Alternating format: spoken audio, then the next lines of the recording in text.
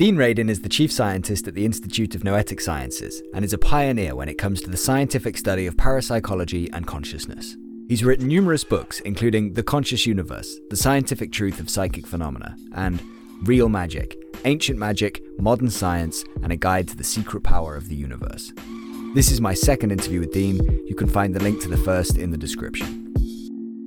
Thank you for listening to the audio version of Unraveling the Universe. We now have over 1,000 of you listening to almost every episode, but unfortunately, we don't earn a penny for all of our work and downloads because of where we're based. We work full-time on this podcast, and are hoping to be able to continue to do that. Without your help, it will be impossible. We will do everything we can to minimize ads, and we'll always keep the show free for you. If you enjoy our interviews and can afford to help us, please consider a monthly contribution via Patreon. The link is in the description. Thank you. Your help means the universe to us. Thank you for doing this with me again, Dean. I really appreciate it. You mentioned prior to this interview that you're working on an experiment now that might be interesting for us to talk about. So I thought that would be a great place to start. So yeah, if you want to take it away and talk about that in as much detail as you like, that'd be great. What I'm working on now is a continuation of research that we've been doing for the past 10 years or more. And it is, in a sense, linking aspects of parapsychology into mainstream physics. Mm-hmm. We're addressing a mind-matter interaction possibility, which is suggested by the quantum observer effect. So the way that this effect is demonstrated in the physics lab is typically through a double-slit optical system. So you send photons either with a continuous laser beam or one photon at a time through two tiny little slits, which will create an interference pattern. And the point of all this is that when you do that and you see how the photons behave after they go through the two slits, you get an interference pattern, a wave-like pattern. So this is the way of showing the wave-like nature of light. The mystery is that if you know which of the two slits that a photon goes through, it doesn't behave that way anymore. It behaves like a particle. Mm-hmm. So that's the quantum observer effect. And it's not just with photons, it's with electrons and virtually any elementary particle, even larger particles now, like atoms that have been tested. And there are many interpretations about why this effect happens. Some will say that the reason why this happens, why you go from a wave-like description into a particle description, is because if you put a detector behind one of the slits, that the act of interfering with the detector itself, like a photon colliding with the detector, will stop the wave-like nature of it and becomes a particle. So it's being forced to turn into a particle, essentially. And that description is incorrect, even though it's actually, you see this on YouTube. If you ask, well, what is the quantum observer effect? Does it have anything to do with consciousness? And the confident answer is no, and it's wrong. And the reason why we know that that's wrong is due to something called the Renninger effect, otherwise called a no interference effect or no interaction effect. So the way it works is, let's say you have a double slit and you put a detector behind one of the two slits. And so then that would give you information about which of the two slits the photon is going through if that detector goes off. Yeah. Like if it goes click, you know that it went that way. Well, now you're going to get a particle. It's actually a diffraction pattern, but you'll get a particle-like distribution. But what if it goes to the other slit? There wasn't anything there, right? There was nothing to detect it because you didn't have something there. Well, so there was no interaction, but because you fired the photon and the detector did not go off, you know that it went through the other one. So it's the knowledge that will cause it to collapse into a particle. And so this has been known initially as a thought experiment, but now we know that it's actually true, that what matters is knowledge. What you know, not an interaction with some kind of detector system. Yeah. Well, that makes it very, very strange. And even in the list of things that are considered weird about quantum mechanics, this one is like at the top of the list. How is it that light or elementary particles are shy, that they know they're being observed somehow? So you can find lots of prominent founders of quantum mechanics, even up to the present day, who have said that this suggests there's something unusual about knowing, and we know through our awareness or consciousness, that is interacting with at least the quantum world. and maybe beyond, but at least at the quantum scale, we can look at it. Okay, so that sounds like it's some sort of a mind-matter interaction effect, consciousness interacting with the physical world in some way. Mm-hmm. So when you do this experiment with a double-slit system, you simply ask people to use their mind's eye to imagine that they can get which path information. Well, photons are really small and they're moving really fast, and the double slit, the slits themselves are a matter of microns wide. So if you hold up a double slit and you look through it, maybe you'd be able to see that there are two slits, but most people can't, because it's so small that it looks like just a little bit of light coming through, but it's two slits. So how can you do that? Well, it's not that easy to do it, especially since you're not looking at it with your eye. Yeah. You're imagining that you could look at it with your mind's eye. So you have some kind of a optical system in front of you. It is sealed because you don't want external light coming in. And you simply imagine that you can get this information. Well, from a conventional perspective, that doesn't make any sense, because how could you do that? From a perspective that says, well, we have pretty good evidence that clairvoyance, remote viewing, whatever we wish to call it, that does exist. It's pretty weak. It's not very accurate for most people most of the time. But if it occurred at all, then you would be able to gain which path information about what the photons are doing, and that would cause a collapse, a very small collapse, so-called collapse, from wave-like to particle-like. So you need a sensitive system to be able to detect the difference between your mind focusing on the system versus not. And so you need to take a lot of data. You need to have a sensitive measurement. And so through all of our experiments, we found pretty good evidence. We think that it looks like, somehow the mind can get information at this quantum scale.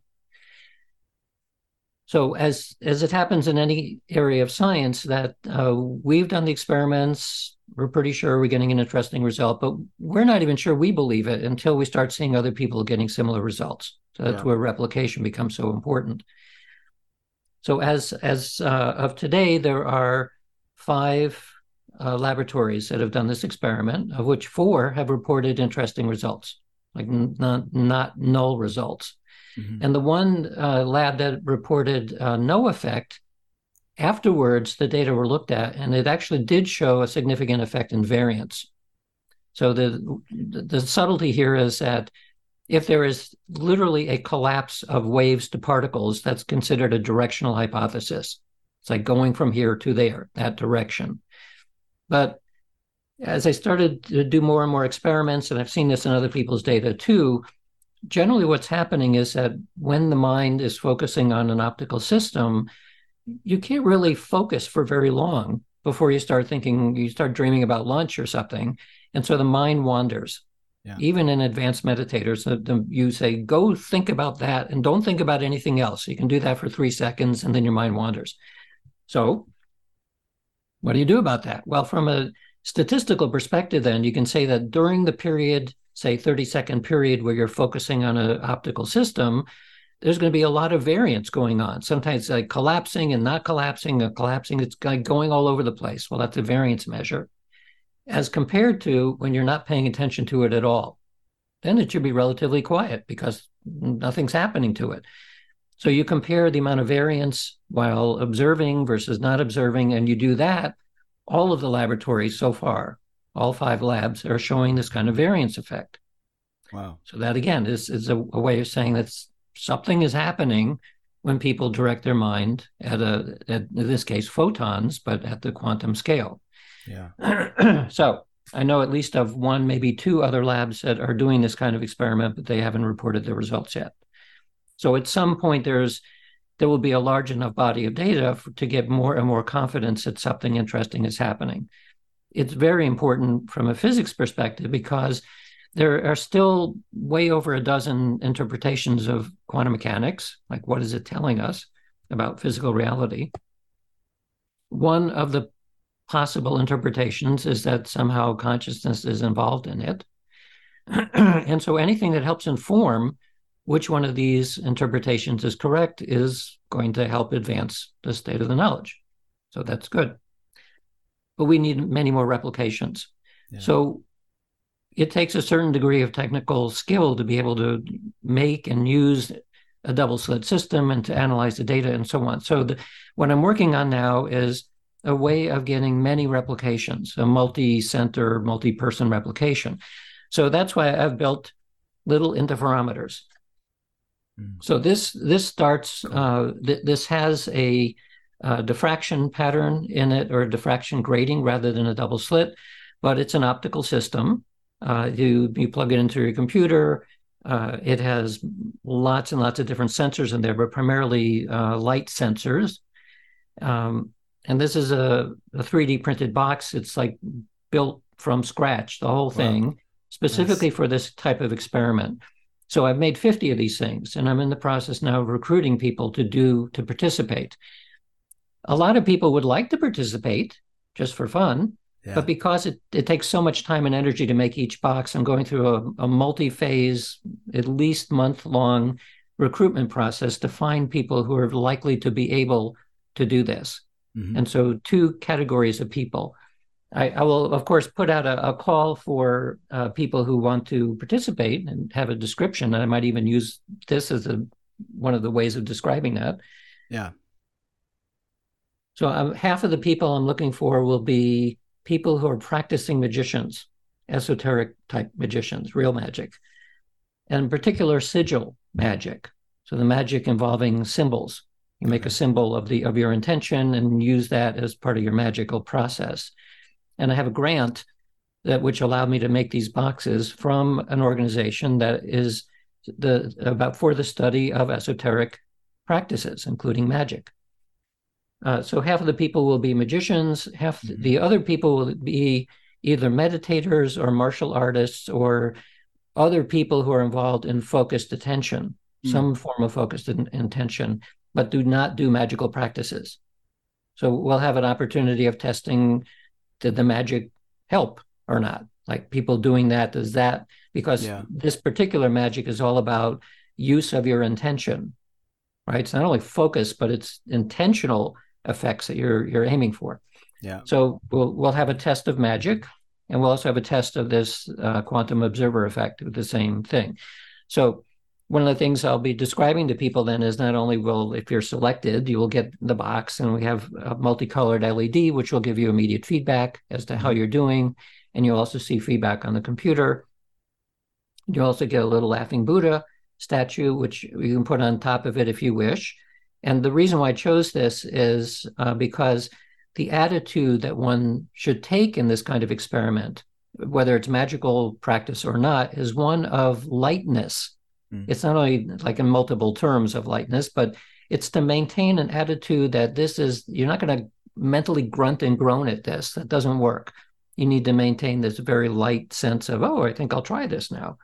So that's one of the things that people will get. And the other thing will be a sticker. This actually used AI to make a sigil with the all-seeing eye. Yeah. So that's what it came up with, and it's a little sticker. Cool. You can stick it on there or stick it somewhere else that you want.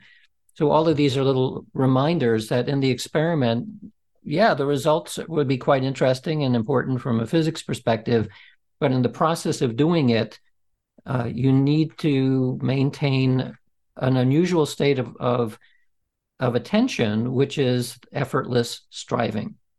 So no effort at all.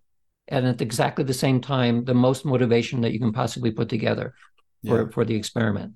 And only in 30-second bursts. You burst for 30 seconds without pushing, even though it looks like I'm pushing, and then you withdraw for 30 seconds. And you do this back and forth for 20 minutes, and then that's the experiment. And multiple times, like regularly, or how many times would people do that? Well, one session is 20 minutes. And I'm going to ask people to do 10 sessions. So some people will be getting this who are in a university, and so they can then also run it on people that they recruit. So with 50 boxes out there, I'm going to get a minimum of 500 sessions. That's like the 50 people times 10, and maybe more. So the more the better, because these effects are small. They do vary from person to person. We'll probably end up using a variance measure as the main predictor. And everything will be pre-registered. Like this is exactly what I'm going to do. I may do other kinds of analyses, like machine learning analysis of this, because we could be overlooking patterns that I haven't even thought of, but a machine could find it pretty easily. The other interesting twist on this is that normally you'd come into the laboratory and you have a very fancy setup and it's very high control. This is a little bit different because in the magical world, it's very difficult to do magic on abstract targets. You need to have some sort of a personal connection with the thing. Right. So here you go. Here's your personal connection with a little Buddha thing and the box that you will have with you. So you can do it under whatever circumstances you would need to feel like you're in contact with it. But at the same time, I don't want somebody messing with the box. I'm not there to watch them. Yeah. So that's why there's a ton of sensors inside the box so that I can detect what the environment is like and whether they're trying to mess with it in some way. Right. So part of the instructions will be put this in a very quiet location that is relatively dim lit and very stable. And I can tell all of that because of the nature of the sensors inside the box. And if I detect too much movement, too much electromagnetics, too much magnetics, too much fill in the blank, then that session I can't use. Yeah. And I'll tell people in advance, don't mess with it because that data won't be usable. So the other part is that there's multiple places where the data is stored. So all of this has to do with data integrity, given the unusual nature of here's the box, do something with it. Yeah. The data is encrypted. So the data is being generated and going onto your computer, but it's in an encrypted form. So even though you will have a copy of that data on your computer, it's also sent to me, but it's in a form where only I know how to decrypt it. So we're doing as much as I possibly can to optimize all of the elements of what's required for a scientific experiment, but also the elements that are required on the human side to feel like you're actually in connection with the box. Yeah. And it's very, very difficult to optimize all of it, but this is the approach I'm taking at this point. Yeah, awesome. So when are you planning to send them out, and so when do you want to finish your recruitment drive? When do you want to send them out, and when do you hope to get them back again, or at least be finished and kind of process your results and analyze your results? Well, so I am aiming to finish the recruitment process by the end of this year, 2023. And so I plan to start sending them out at the beginning of 2024. And this is partially also to avoid the big mailing rush that happens when people are sending presents around Christmas time. So at the beginning of the new year is when I will have selected the 50 people and we'll send the boxes. Domestically, within the United States, people will get it within a week or two. Overseas, because people could be from anywhere in the world, it might take as much as 3 weeks or a month before they get it. So I'm hoping to start getting the data in February, and I'll give people 1 month to do 10 sessions. Yeah. So that's a total of 5 hours of time over the course of 1 month. And I'll strongly recommend that people do not do more than 1 session a day. Because oftentimes people will do it and say, "Oh, I did really well," or they think they did really well and do another one and another one. That is not optimal at all. Yeah. It's we try to take advantage of the first timer effect every single time, and it's very difficult to do that if you keep doing it in a row.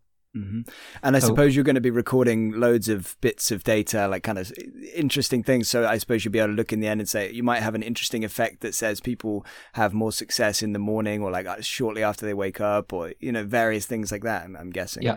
Or maybe even with the weather, that's a bit more complicated. But yeah, maybe. Well, no, it's actually picking up weather too. Oh, wow.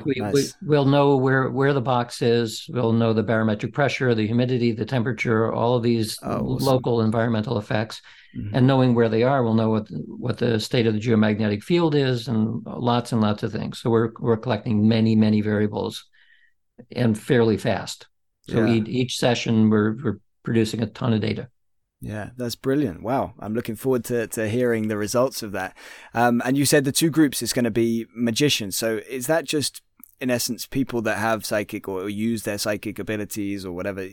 Or is that something more complicated, a magician in the real sense? People who use techniques that are considered to be the esoteric practices. So Okay, there so may yeah. be ritual magicians, there may Mm-hmm. be people using sigils, word magic. I mean, there's dozens of different kinds of techniques that have developed over the years. We want to focus on sigils, partially because it's one of the easiest, relatively modern approaches where you create your own sigil. And the difference in when, for somebody in the laboratory is typically given instructions of focus your mind over there and do that without any kind of preparation or ritual or anything. Whereas the value of ritual preparation, which is what magicians generally do, especially by creating a sigil, Mm-hmm. is that you don't actually focus on the details at all, right? The task is do a session and get a good result. That's the intention. Yeah. Like it doesn't matter how that happens, that's what you want to achieve. And so it's valuable because then you're not analytically thinking about what you're doing at every moment along the way. You're focusing on the outcome, on the Yeah. end goal. Are you And that's how a giving? lot of magic Sorry. works. It's a teleological process where the goal is the thing, not the process of it. Mm-hmm. Because at least within magical traditions, you don't know in advance what the process is. You know what you want and sort of throw it out to the universe and say, you figure it out. You make things happen in such a way so you get this result. So it's a little bit like an exercise in crafting a synchronicity.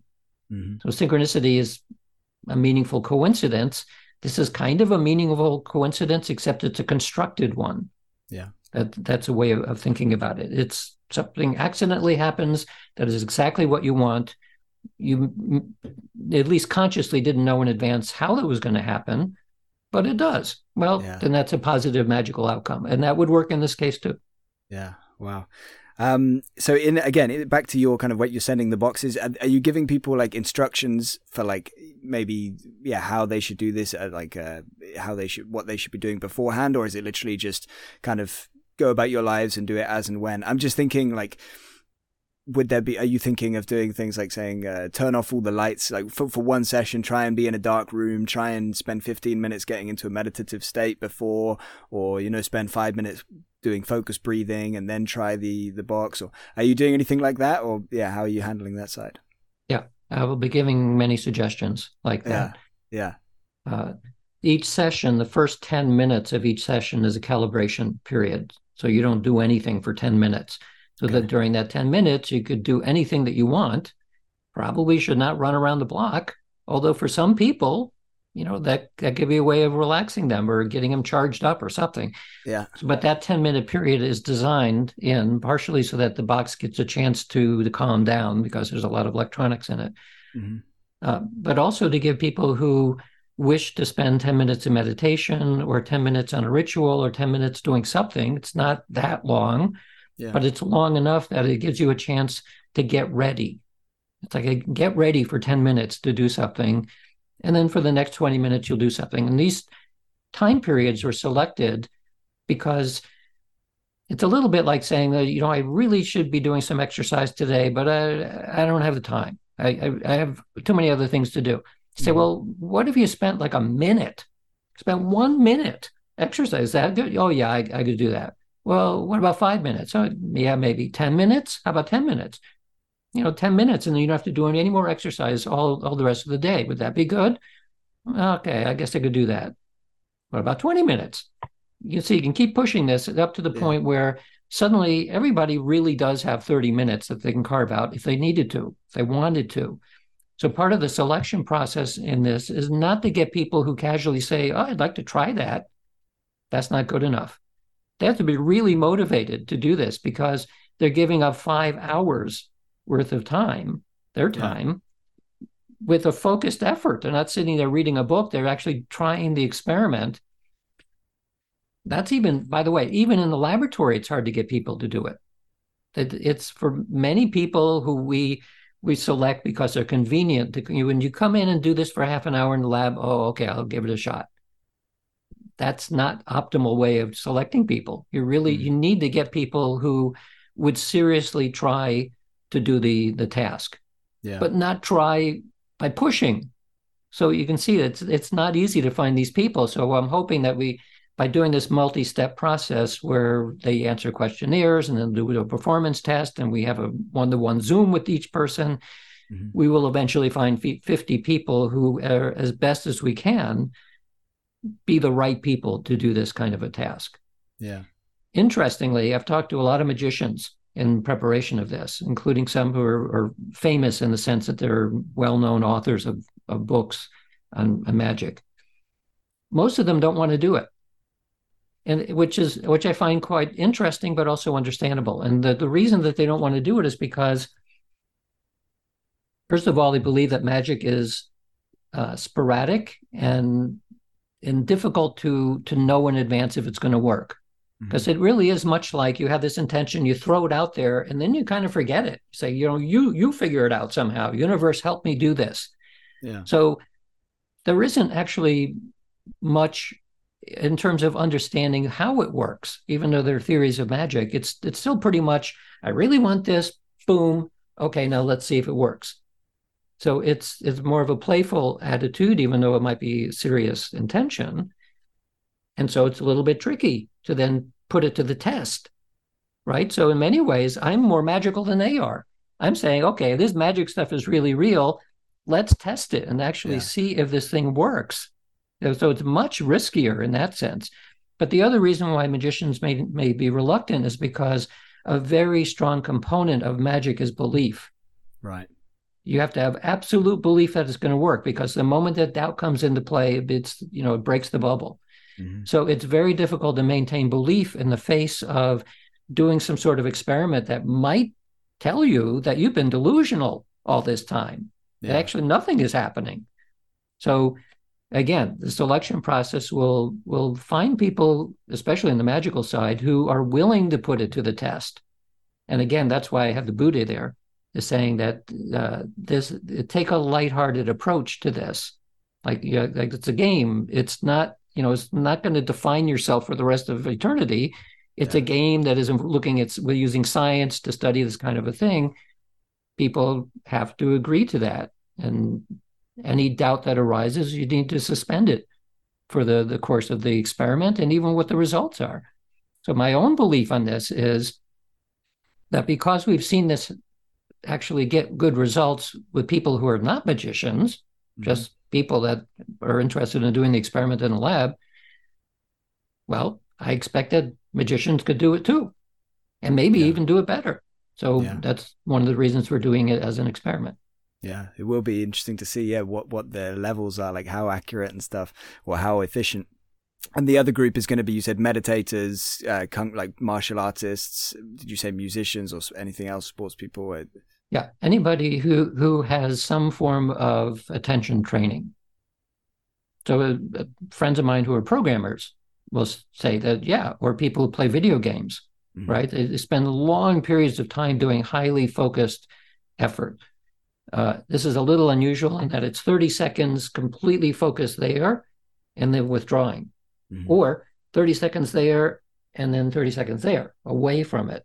So however you want to do it, but the idea is that you're shifting attention. So many people in professions do that as part of their job.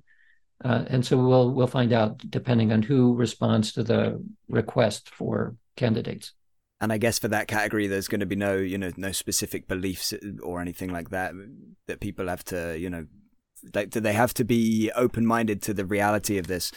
Yeah, you're not going to take people that say, no way, that's impossible and I can't do it. Yeah, no, it would not be useful to get people who are internally thinking or consciously or unconsciously saying this is bullshit. Yeah. Because then why would you spend 5 hours doing something in which you have no interest? Yeah. So we want people who are motivated because they think at least maybe it works. I'll give it a shot, give it my best shot, and see what happens. But it's very different if you get somebody who's from the get-go saying this is not going to work. Yeah. Because if there's anything that we've learned doing parapsychological work, is that the ability to demonstrate these kinds of effects on demand is strongly modulated by what you expect, by your belief. Yeah. So why start working with people who don't think it's even possible? That's a waste of time. Yeah, a preset limitation. Yeah, best to avoid that. Okay, amazing. Is there anything else you wanted to say about this experiment before we move on? Again, we'll come back to it next year at some point, maybe later next year when you've done it and we got some results and we can dig through those. But yeah, for now, is there anything else that you wanted to say or... Maintain that lighthearted state with the little Buddha. These are printed, by the way, little printed statues. Yeah. Wow. Yeah, 3D printing is crazy. I've never seen anything be printed out or never 3D printed anything myself. Yeah, so because this was custom designed and custom made, I made all of them. I 3D printed the enclosures too. And there's a lot of stuff inside that's been printed as well to protect the components from light. So there's a bunch of printing that went on to make that thing. And yeah, it's fun to watch. Yeah. Yeah, that's amazing. Like, I guess it's going to open up the possibilities to do way more of these kind of experiments. Because I guess in the past you would have needed to contact a factory or some kind of industry. And yeah. In fact, in the process of finding templates for doing printing of stuff like little boxes and stuff, I found that there's a whole community of people who do optics work, like optical physics, who are using 3D printers to make little gizmos that are useful in optical physics. Because it's true, if you go to the big companies, you buy a little tiny thing that might cost $50 for some little tiny holder thing, which you could print for nothing, basically. The disadvantages of the print is that it's pretty precise and it's exactly what I want, but it's made out of plastic. Yeah. So I could have printed it on something more robust, but it starts getting expensive. So this is not a hunk of metal. It's a hunk of plastic, and it's nice. It's light, and it's painted many, many times, different colors black in there to prevent reflections. But it also, if you sat on it, you'd probably end up crushing it. So that's one of the instructions. Do not sit on this thing. Yeah, when we talk next, I mean, we'll find out how many of the 50 survived, how many got sat on. Hopefully it'll be none. You mentioned in somewhere in, while we were talking about that experiment, you mentioned, remote viewing, you mentioned people coming in for experiments and things like that. You mentioned the variance in how accurate people are with their remote viewing. I interviewed Gail Hayson recently. I hope I'm pronouncing her name correctly. And yeah, she seems to be an incredibly impressive remote viewer. I just wondered whether you had any kind of interesting memories or of experiences or experiments with Gail that you wanted to share. Yeah, I actually published in one or two of my books a telepathy session that we did with Gail, because Gail is one of those people who just has psychic things happening all the time. And she recounted a tale where she was in telepathic communication with a contractor who was putting windows in her house. Yeah. Well, the contractor didn't know anything about telepathy and wasn't even sure he believed in it, but Gail was getting pretty good impressions from him. So we did a formal test then in the laboratory, the Gansfeld telepathy test, where we put Gail in the Gansfeld condition with the ping pong balls over the eyeballs and red light in her face and so on. And then the sender in this case was her contractor. So we selected a random picture from a pool of pictures and gave that to, his name was Tom, and Tom sent this image to Gail. And Gail's in the Gansfeld condition elsewhere, and over the course of 20 minutes, she's reporting anything that comes to mind. And we recorded that. And then I published that because what she was saying in the Gansfeld case was reflecting what Tom was sending. In this case, it happened to be the Great Pyramid of Cheops. And what Gail was reporting were these large monolithic structures. And I don't think she said pyramid, but basically if you were to look at a variety of pictures and then took her words and say, well, what do you think she's describing? It was obvious that it was a pyramid, big stone structure. So yeah, so that was a formal experiment, but even informally, as you know from interviewing her, that she has had a lot of experiences like this. Yeah. And so I put Gail into the category of somebody who is truly a natural psychic because she's not trying to do anything. It's just that she's, as compared to many people, she doesn't have the same kind of filters that other people have. Like most of us, by the time you're adult, have some number of filters that are self-censoring what you're talking about and the way that you behave and what you're listening to and all of that stuff. She has fewer than most people. And that's why I think she's actually closer to the raw material out there, in which everything is connected all the time anyway, probably. Yeah. And it simply gets through. So she's connected to the rest of the world in a more transparent way than the average person. Yeah. And fortunately, we can even see that in an experiment. It is amazing, like some of the experiences she's had, some of the things she talked about when I spoke with her, like really just kind of mind-boggling stuff. And the thing with the contractor that you just mentioned, like it's kind of beautifully spontaneous in the sense that, you know, like nobody planned for this guy to come into the lab and stuff like that. It's just something, I think, yeah, she had some kind of, like you said, she had a moment with him, like a telepathic moment or something, and then you were like, yeah, bring him in and let's have some fun with that. Yeah. Yeah, that's wild. Is Gail, do you think, one of the most accurate remote viewers that you've worked with, or like, yeah? No. I mean, she's very good in that, and somewhat unusual in that she can do it on demand, which of course in the lab is exactly what you want. But I've also I've seen Joe McMonagle at work and some of the other people who are on the Stargate program. They're really, really good. Yeah. Wow. And so the interesting thing about this is these kinds of phenomena, we're talking about psychic phenomena, are probably always with us all the time. And most people are filtering them out. We just don't pay attention to it until we're in an unusual state of mind or something forces us to pay attention. But these are not things that are being created. Like we're not evoking it in the laboratory. We're allowing the phenomena to express itself. Yeah. And we hope that in the lab we can see something. So this is almost certainly everyone has these kinds of abilities, but are being blocked. The number of people who can metaphorically open the gates and allow these kinds of impressions to come in, I would guess at a very high level of control, probably 1 in 1,000 people. So in other words, it's not that rare. To get up to the point where somebody can on demand get veridical information from anything, anywhere, well, now that's rare. Maybe that's 1 in 100,000 or 1 in a million people.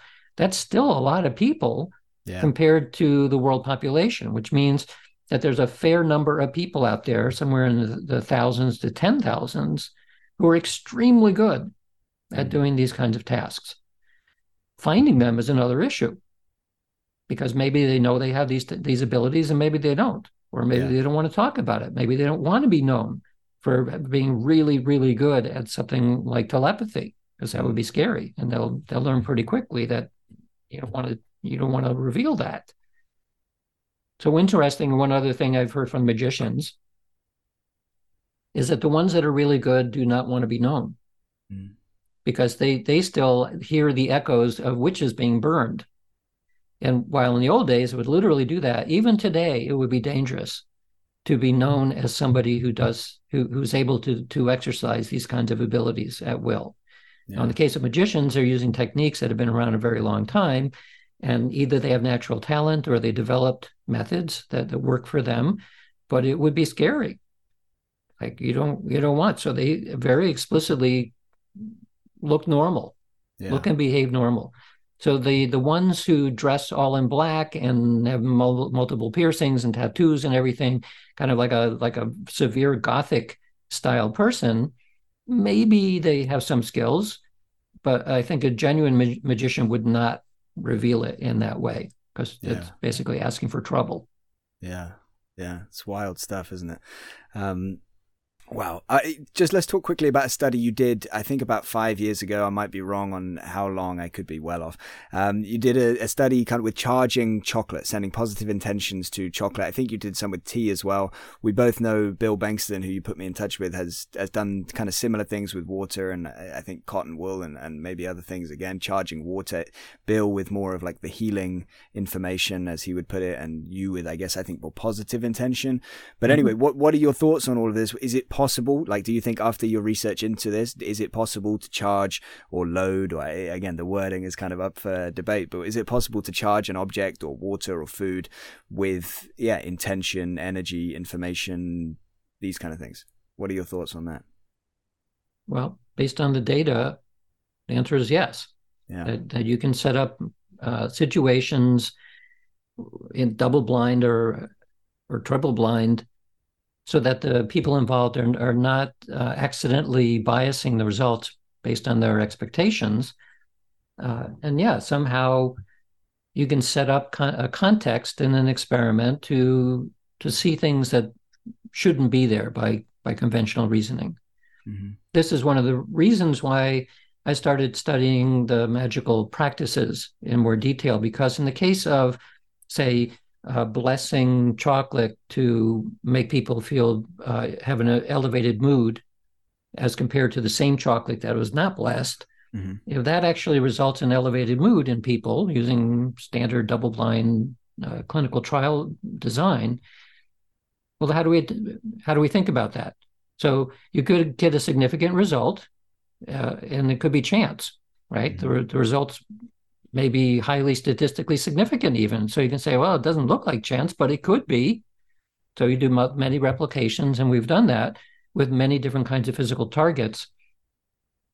Well, how do we begin to understand how is that possible? Yeah. So did the chocolate change in some way? Is there a physical change in the structure itself? We were not able to test that in chocolate, but we did with water. We're able to see if there's a change in water. Yeah, we can see some molecular changes in the bonding structure of hydrogen and oxygen. Mm-hmm. Is that sufficient to explain why, if you use that water to hydrate seeds, that those seeds grow much, much better? Is it because of that bonding change that did that, or is that a reflection of something else? So again, go back into the magical world. In the magical world, you don't know what does it. Right? Yeah. You don't know that you're changing the structure. You don't know any of that stuff, and nor does it matter, which is really interesting. It becomes, again, an idea that it's the goal that's important. So it's like you say, this is what I want to happen. I want to feed this plant this water and have it grow a lot better than if I use some other water from the same source that wasn't blessed. Okay, so you do that experiment and it works. Well, so did the water change? Maybe. But if you think of it in terms of what I want at the end is a bigger, healthier plant. And so you throw that into the universe and say, well, I'm not smart enough to figure out how to do that. Because I would need to know what's happening at the molecular level, or I don't know what that is. I don't care what that is. Just make it happen. Yeah. So at this point, then the notion is that somehow this is you need to get it into your unconscious. Because the unconscious in that tradition is much closer attached to the rest of reality. It's like your consciousness, but mainly in the unconscious, is part of the fabric of reality itself. So now I'm connected with reality itself. I can start twisting and turning that fabric in ways so as to make this plant grow better. Mm. So if we now go analytically and look at it and say, well, why did that happen? Maybe in the process of selecting the seeds that will go into this batch versus that batch, it just so happens that during that selection process, these were healthier seeds than those. So nothing physically happened at all. It all happened at the level of the design of the experiment. And somebody had to make a decision about how these seeds go there and that these seeds go there. Or maybe the seeds were put into the incubator in a more optimal position. Or maybe there really was something structural that happened that favored this result. So from a scientific perspective, that is not very satisfying. We want to know underlying mechanisms, like why exactly did this happen? And we're working towards experiments that are trying to answer those questions, which is why we use things like spectrometers to look at the structure of the physical thing. Did it change somehow? But I don't think we're actually clever enough to figure it out at this point. Science is all about looking at mechanism.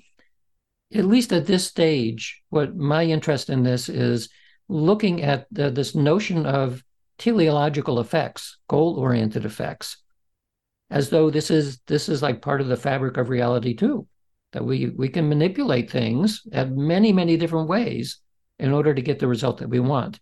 Well, so let's say anytime you have an intention, let's say there's a million different ways that you can end up at that endpoint. And so you look in physics, is there anything like that at all in physics? And the answer is yes. The principle of least action, which is one of the most fundamental principles in physics, somehow the least amount of energy is used in order to achieve a certain result. Well, how does that happen? You kind of go back and think about Feynman's idea of multiple paths that quantum mechanics you can think of as, if this thing is going to get from here to there, there could be a bazillion different ways it can get from here to there. And so in the quantum mechanical sense, then what's happening is that it tests all of the possible paths at once, and it chooses one that happens to be the best one. Well, yeah, that would be great. That's kind of along the lines of what quantum computing is about. It tests all possible solutions and chooses one that happens to be optimal. So that is kind of a quasi-theory of how magic works at some other level of the way things happen. Maybe that's a viable way of thinking about this. Unfortunately, we can't measure all bazillion different ways of getting from here to there, but we can measure whether or not you got there in an optimal way. And that's essentially what these experiments are about. Yeah, so we're at the stage of like, it seems to work, we can see it working, but we don't know. Yeah, we don't know how. That's still quite a mountain. Yeah, there's, as you say, I totally understand the reasoning. It makes sense. If you had like just a couple of minutes or a few minutes, say like less than 5, so maybe 2 or 3 minutes to convince a really hardcore devout skeptic or scoffer, in the words of Stanley Krippner, somebody that really, thought psychic phenomena was just load of nonsense, load of absolute rubbish, totally based on nothing. What would you say to this person, this person that's completely doubting, in just a couple of minutes, if you could summarize it, if you want to include any stats or experiments or anything specific? How would you tackle that? I wouldn't. I wouldn't bother. Yeah. Because if there's anything that we know today is that people believe what they want to believe, and facts and everything else, it doesn't matter. Mm-hmm. So I have learned that it is a waste of time to engage in debates with people who don't want to learn anything. So I don't do it. Yeah. It's just not worth my time. It's not worth their time either. So for somebody who is at least open to the possibility, I will say you can look in mainstream journals now at multiple meta-analyses, which are repeated, looking at long lists of repeated experiments, that assess using the same methods that are used in other areas of science to assess whether an effect is repeatable or not. Mm-hmm. And they show that these experiments, we're talking about experiments in telepathy and clairvoyance or remote viewing and a variety of other kinds of experiments, about 10 different classes, that the effects are generally small, but they're repeatable. Independently repeatable effects, which is what science relies on. We need to see repeatability. The effects are small magnitude. They're not going to be in your face. You need to understand statistics in order to understand why we have high confidence that these things are real. Most people either aren't interested in looking at these studies, or they'll use a pretty common tactic for not having to pay attention to things you don't want to pay attention to, which is to say there are methodological problems. Mm-hmm. Which, if on occasion I'll say, well, what exactly do you mean? What problems are you talking about? And maybe they'll come up with something, but usually not. They just, these are shorthand, easy ways of saying, no, I don't need to pay attention to that because methodological problems is not published in Science and Nature. It's, a long list of things, so I don't believe it. Just the other day, I was talking to somebody who's an expert in an area of genetics, who was saying, we told him that I'm also co-founder of a company doing genetic engineering, and we came up with a very interesting result. And he said, no, it's impossible. I said, well, no, we publish this in the Proceedings of the National Academy of Sciences, a top-rated journal. He said, no, a lot of the things published in Science and Nature and PNAS and the other journals, they're wrong. I said, really? They're all wrong? Yeah, they're wrong. So, well, what do we do then? Well, how do we understand anything if you just sort of dismiss things quickly because, well, but this is common, right? People believe what they want to believe. In this particular case, yeah, he has a long career in studying these kinds of things, and as a result, built up a certain sense of what he will believe and what he won't believe. But it was a little bit shocking just to hear him dismiss as this is impossible, this cannot be. Yeah. To which we're saying, well, maybe it can't be, but we got a lot of experiments showing that in fact it is. So, what do we do then? So it's much worse when you're talking about psychic phenomena, because if somebody has not had those experiences and they don't want to look at the data, or they don't believe the data, there's nothing that can be said. No, I agree. It's that people are very, if they're not open-minded, as you say, then this is just, people are totally stuck into what they want to think right now. It reminded me of the quote, I think it's Charles Richet that said, a Nobel Prize winning, I think, physicist. He said, I think it was, I'm going to paraphrase, I might get it a little bit wrong, but I never said it was possible, I only said it was true. Something like that. That kind of epitomizes this stuff. I think that was William Crookes, I think, who may have said that. Maybe they said something similar, because I know Charles Richet definitely said something similar to that or along those lines, because I've actually got it on the YouTube description, at least as of right now. But yeah, I might have got it slightly wrong. I'll check after and tell you. Another quick question here. How do you think the world would change if everybody kind of instantly overnight download knew what you know about psychic phenomena? It might not change at all, because I have a similar question and answers from magicians that I've spoken to. Mm-hmm. Like I said, one of the reasons why this is not simply interesting as an academic exercise to see if psychic phenomena are really true, but it tells us something about who we are and the nature of reality. So that's okay, that's kind of interesting, but only if it really matters, right? Does it matter if we know? And my answer would be, yeah, it matters if we understand who and what we are, because if our models of reality are slightly off, then we're going to behave as a civilization in certain ways that may not be to our benefit. So if materialism as a doctrine is not completely correct, and materialism pretty much says that your internal sense of awareness is just a side effect of brain processing, that gives rise essentially to a nihilistic philosophy. Nothing matters, it's all random, we're here, we live, we die, and that's the end of it. Mm-hmm. A nihilistic philosophy can be pointed to as one of the reasons why the world gets in really serious trouble about using up all the resources and the hell with other people and get all the toys you can and all of that. So maybe if that philosophy is slightly wrong, we better figure it out, because it looks like we're a train heading off the edge of a cliff. And some of that is related to this idea of a nihilistic universe, purposeless. So I mentioned this to some of my magician friends, and they said, even if people did know this, they knew that we lived in some kind of a purposeful universe where consciousness was really important and all of that, and maybe even pushing towards notions that are popular within spirituality, not religion, but spiritual ideas. There's something bigger and connective and all of that. Yeah. Would that make us a more moral society? And their answer was no, it would not. And there's actually historical evidence that is true. We're very aggressive primates. We're hardwired for aggression. That has been one of our strengths. The reason why our species has lasted so long is that a combination of resilience and being very clever and very aggressive.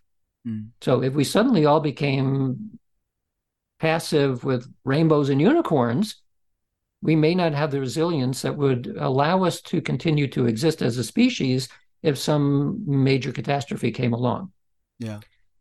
And so I see that side, but I still think you're right that I think it would change. I think it would change how people treat each other, how they treat the environment, the planet, the natural world. I think it would improve. There's no other. I think I have to believe that. I have to think that if people realized how connected they were and how maybe our experience continues after we die, and maybe what I do can affect other people, and what I think maybe can affect things. I have to think that people would be different to how they are now in the world we're in today, where everybody's totally, not everybody, but the vast majority of people are totally focused on their own thing, their own life, what they're doing. Nothing else matters. If they come up with their own facts, and like we were just saying about psychic phenomena, anything that goes contrary to what they believe, they don't want to hear it. I think a lot of that would change, if people were more aware.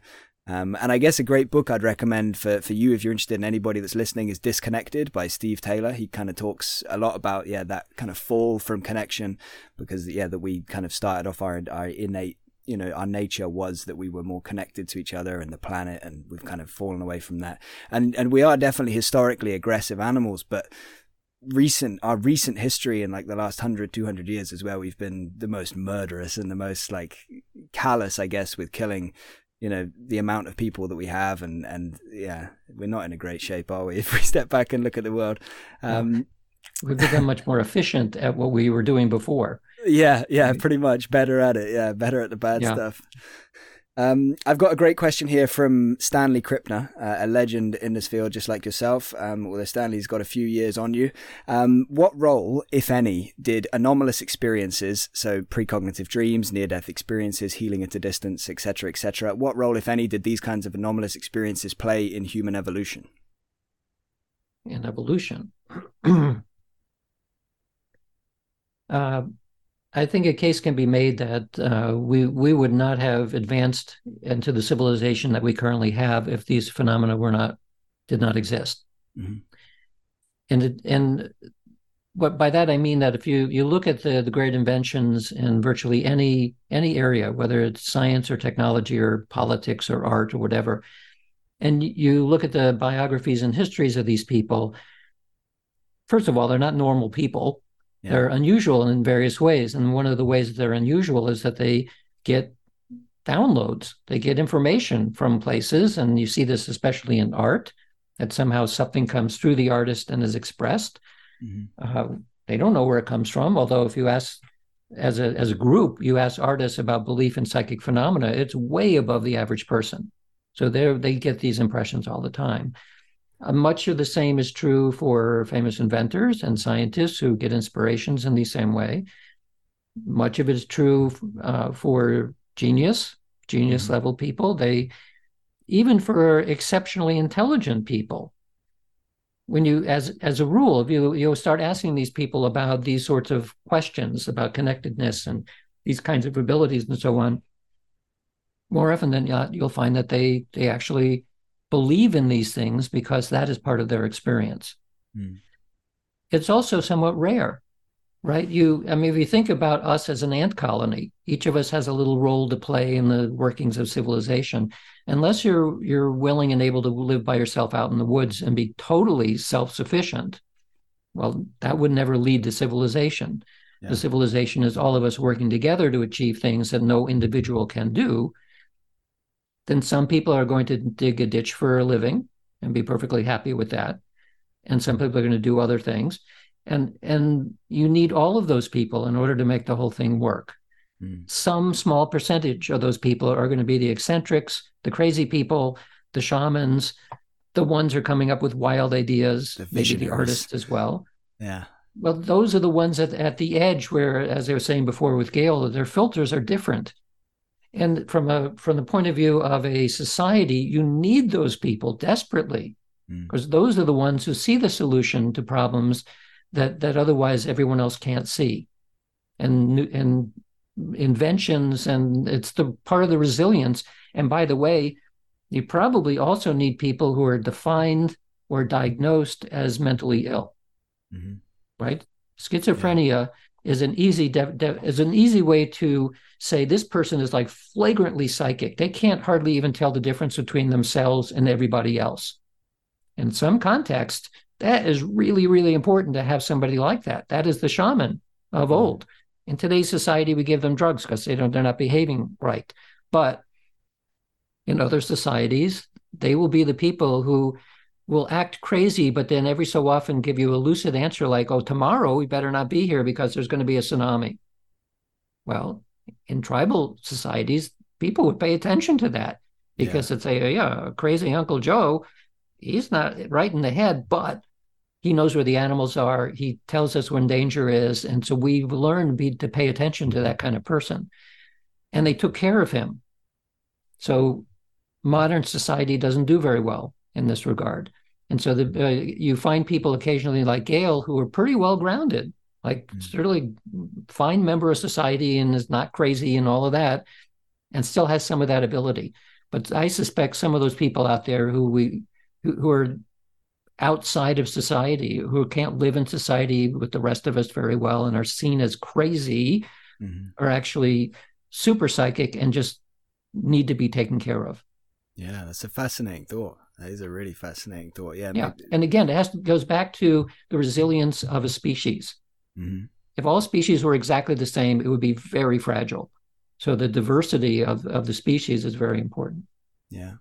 Great answer. And I'm thinking, these downloads, they're coming from The Conscious Universe, right? Just a little plug for your amazing book that obviously opened my mind to all of this stuff. I got a couple of quick questions here from one of my patrons, Robert in Singapore. Firstly, he wants to know, he's wondering, are you aware of any interesting or conclusive studies related to twins' psychic abilities?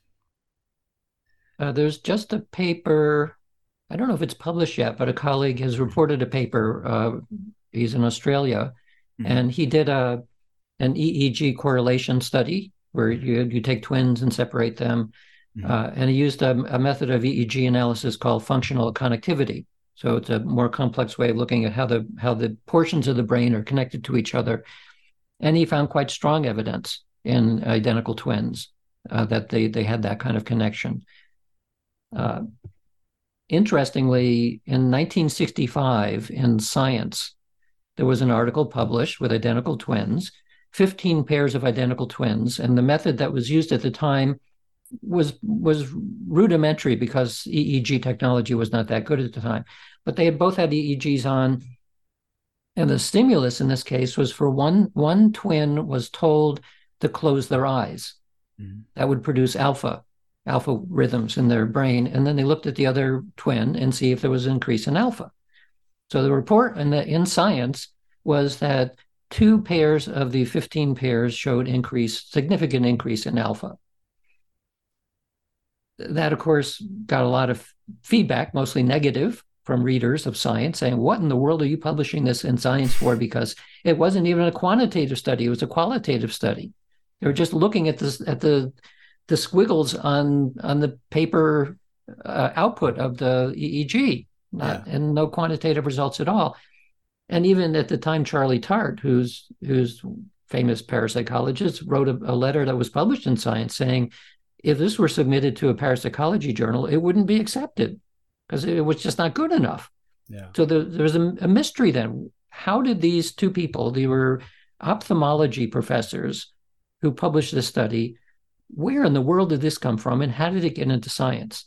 And nobody knew for a very, very long time. Well, I finally figured it out accidentally about 5 or 6 months ago. I got an email from somebody, I think from Croatia, who said, did you ever find out what these 2 people, their names were Dwayne and Barrett, did they ever do any follow-up studies? Did they publish anything else? And I said, well, I've never heard of anything. We don't know what happened with that. Yeah. The study in Science said it was an NIH-funded study, which seemed extremely unlikely. The NIH is not going to fund a study like that, but that's what it said. So we thought, well, that's strange. There are a lot of strange aspects to it. So I started snooping around in one of the Defense Intelligence Contracting Division, something I forget exactly the name, but it's a place that holds reports that were done for military or intelligence agencies that may have been published, but maybe not. But they have the reports. So I went there and started snooping around and found, sure enough, those 2 authors had done a study, a follow-up study using EEG. But I've never seen that before. I mean, it was a report. So I called the person at the center and I said, could I get a copy of this thing? It doesn't say that it's classified. So it should. And so the lady went to check and she said, yeah, we have that. No one has ever requested it before. It's only available in paper, but we can digitize it for you if you want. So that, yeah. So about 2 months later, I get the digitized copy. And sure enough, it is the same 2 people. A couple of years later, had done a more rigorous study, this time with quantitative measures.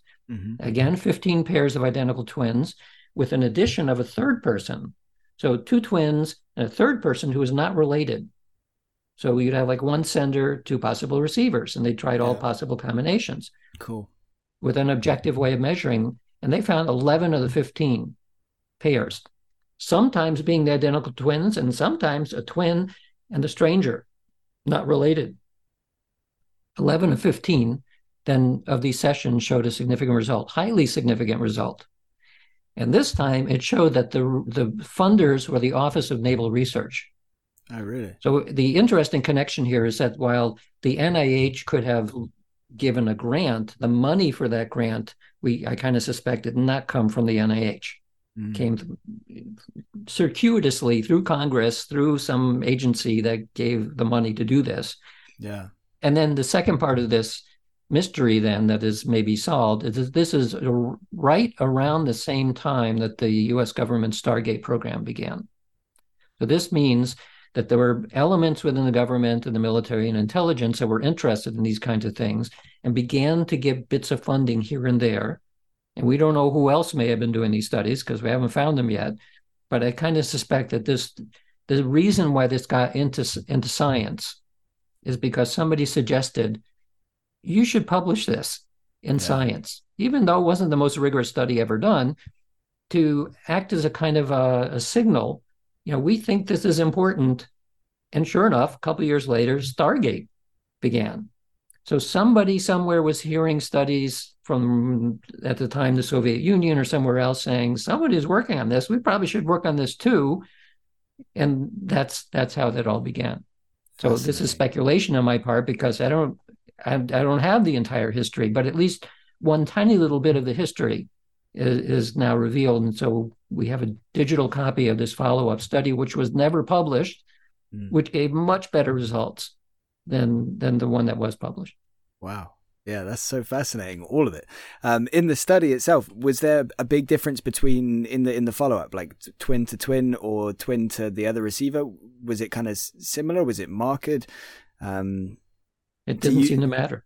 No. So do you think it's like kind of like that? Like maybe when it's twins, there's some kind of like unspoken, unintentional connection that goes on that's above the normal.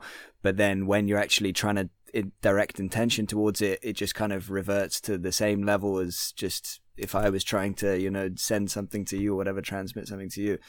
They did not report that there was a significant improvement between the identical twins as compared to the stranger.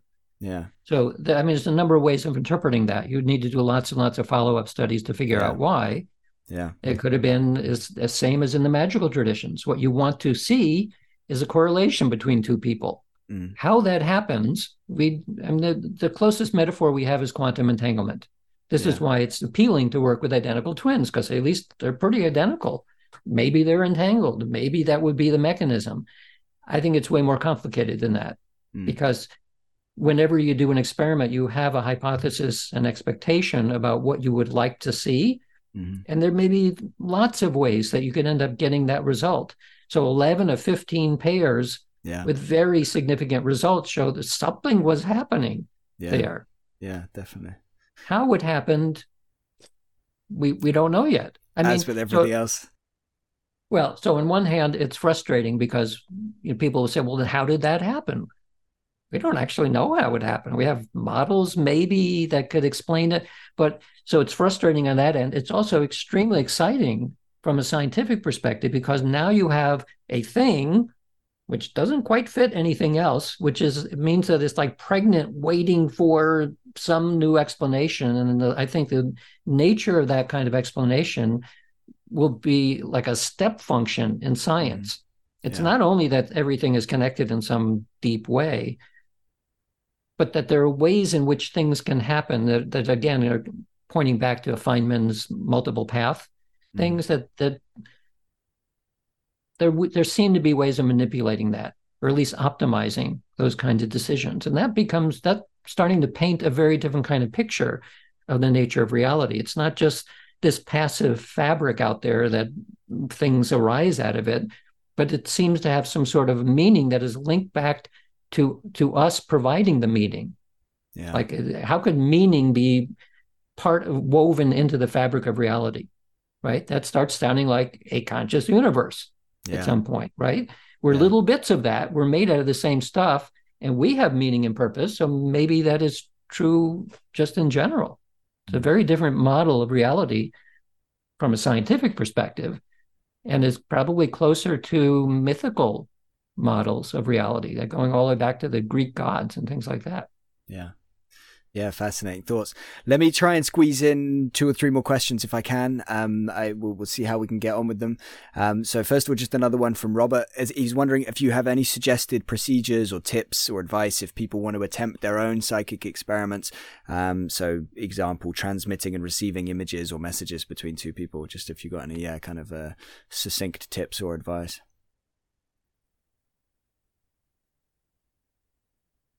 Well, there's many, many methods.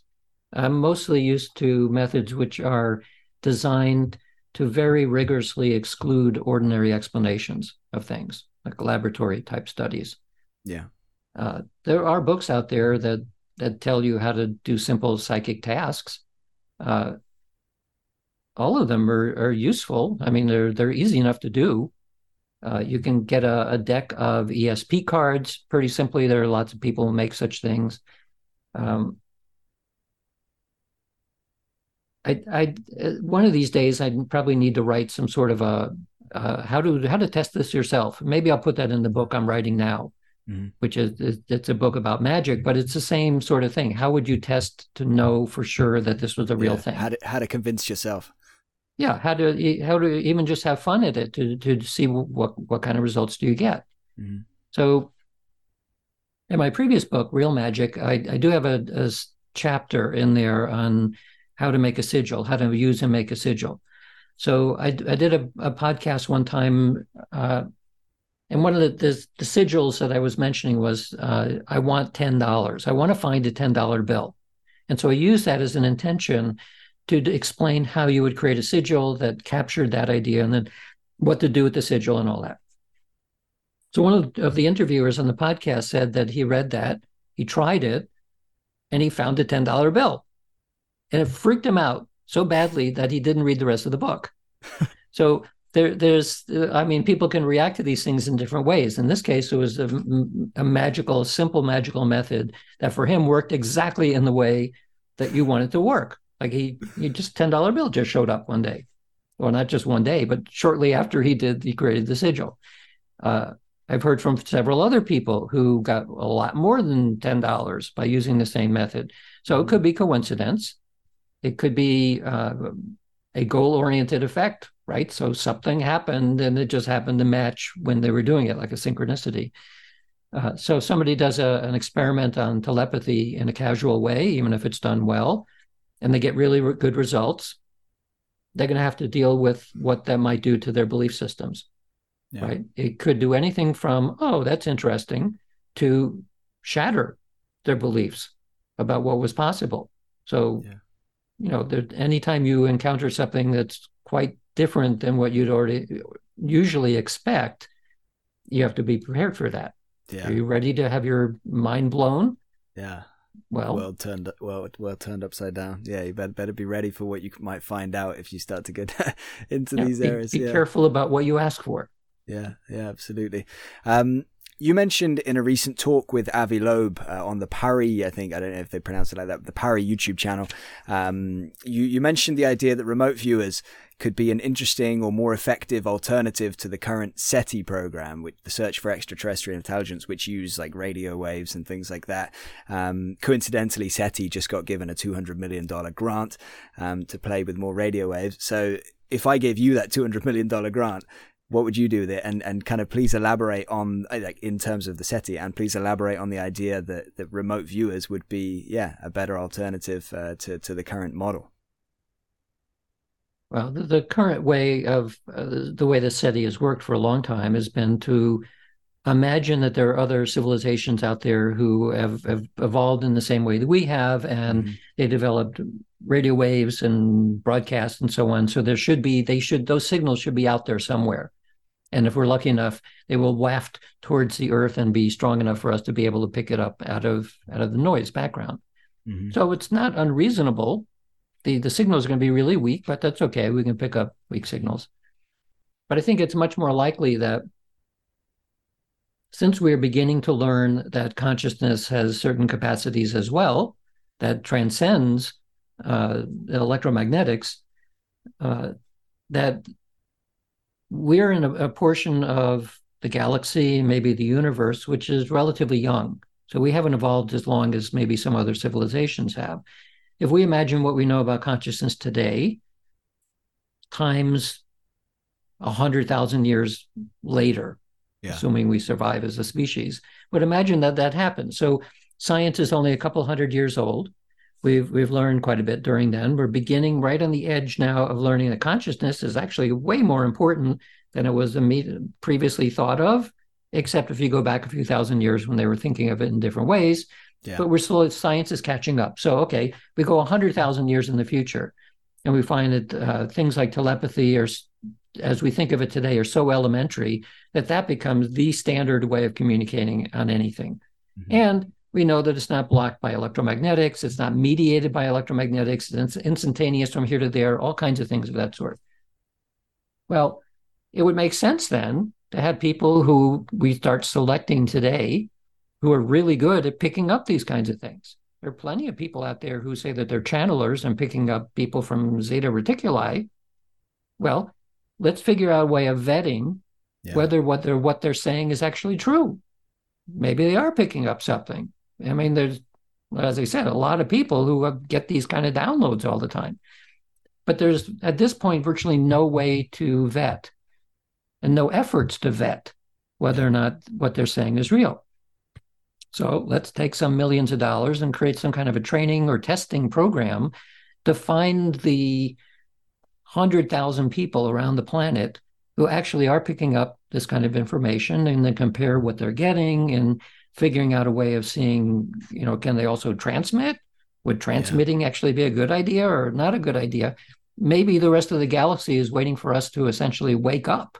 Yeah. And because that's the method of communication that's being used by the rest of the galaxy or the universe, that's what I would do.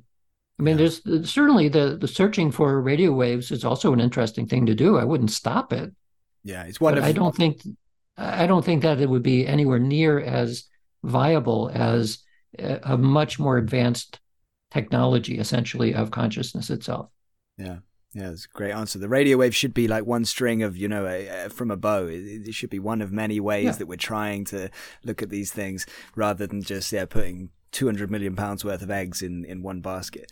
No, the current method that is being used is looking where the light is. That's what we always do, right? We have this instrument, put all the money in this instrument and go for it, without thinking of, we're a young society. We're just barely out of the radio broadcast age, and we think we're going to start finding other star people that are using the same method or used it eons ago, and now they're way advanced from us. Well, we'll think out of the box. Yeah, I love the thing you said, that maybe they're waiting for us to catch up the rest of the universe or the galaxy or whatever. Maybe that's how, the communication is done. And we're kind of lagging behind. One person I spoke to, Natalie Dyer. Do you know Natalie Dyer? She's in these areas, the areas that you're in, parapsychology. She's involved with Reiki. She's a neuroscience by background and things like that. She's very much on the science side of things, looking into these. Anyway, she had like a weird experience where she had, in essence, some kind of download thing, and it totally freaked her out. I think she said it was the first time she spoke about it was on my podcast, and she said it felt like it was from, it seemed to be from some kind of intelligence off-world, wherever, and she didn't really know what to do with it or make of it or anything like that. And like you say, I guess lots of people have these experiences. I'd love to know what's going on with that. I'd love it if we could, get some resources into vetting it and trying to find out more about it. And fascinating untapped potential. I've got so many more questions I'd love to ask you, Dean, but I guess we're going to have to leave them for now, because I want to let you kind of get on with your day and get back to whatever it is you're doing. I know how busy you are. So I guess we'll leave it there. If there's any last words that you have for people that have watched or listened, please, the floor is yours. Laughing Buddha. I mean, I like to keep these little things around to remind even myself that maintaining this in a lighthearted way is one of the ways of preventing yourself from diving down a rabbit hole that you can't get out of. Yeah. Or even if you could get out of it, it takes a lot of effort to come out of these rabbit holes. So even though, yes, I'm studying something that is considered somewhere between heterodox and heresy, uh, I still look at it in a playful manner. Yeah. And I look at any kind of scientific efforts that I'm doing in a kind of a playful manner, not as I try to make a distinction then between being childish about it and childlike.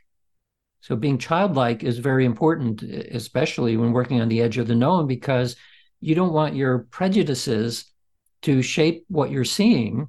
You want to reduce that as much as possible. So you look at it with a form of innocence. So if it turned out, for example, sometimes a skeptic will say, well, what if it turned out that somebody did this whole series of studies and was never able to replicate what you're doing? And not only that, found that what you're doing is a mistake. Then what? I would say, well, I would be disappointed. But on the other hand, I'm also realistic. I don't want to waste my time doing something that's wrong. Yeah. So at minimum, I would fix it and not make those mistakes again. But I've been pretty well convinced, both by experiences that other people have told me and experiences I've had myself in the laboratory, that this is probably not wrong. There may be better ways of doing this kind of research and better ways of interpreting and so on. But it would take a lot at this point to convince me that this is completely off the beam. There's just way too much historical and current evidence suggesting that we're onto something. And I also would say that if you look at how science in general, science and scholarship have changed opinions about the importance of consciousness in the physical world over the past 20 or 30 years, it is rising exponentially now. That tells me that we're probably riding an actual wave and not an illusory wave. Yeah. So there are many pointers that suggest to me that we're onto something. We don't exactly know what that something is yet. But when we find out someday, or as we learn more about it, that has the potential of changing a lot of things. Yeah. We hope it changes it in a positive direction, and I think it probably would, but time will tell. Absolutely, it will be a new paradigm.